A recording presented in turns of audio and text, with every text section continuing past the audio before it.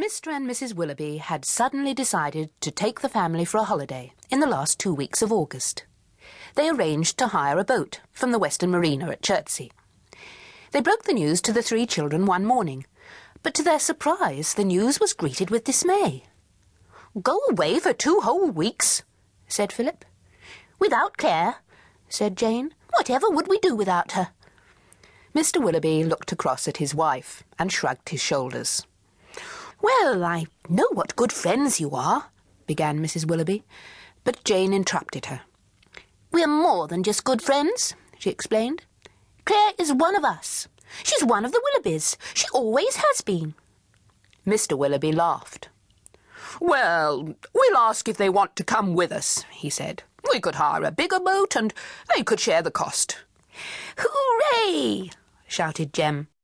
"We're all going on the river in a big boat." He threw Blue Rabbit up in the air and caught him. "Blue Rabbit likes going on the river," he told them.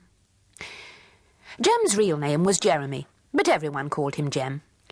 His sister Jane was 11 and Philip was 14.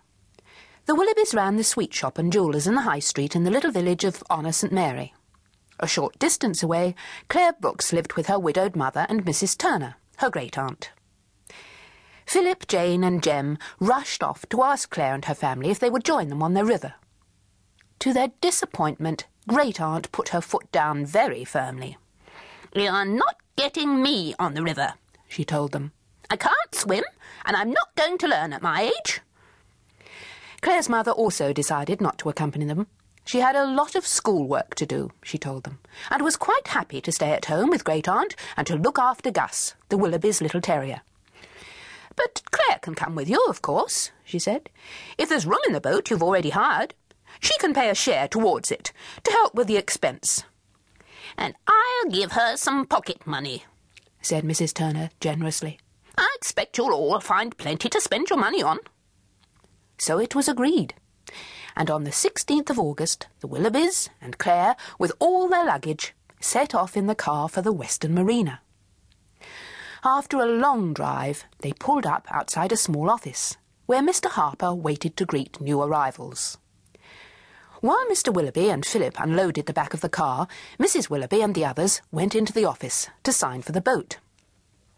Mr. Harper smiled cheerfully and ran his finger down the page on his clipboard. "Ah, yes, the Willerbys," he said. "Blue Star's the name of your boat." He made a tick with his pen, then frowned suddenly. "That's odd," he said. "Blue Star? Mr. Kettler usually has Blue Star.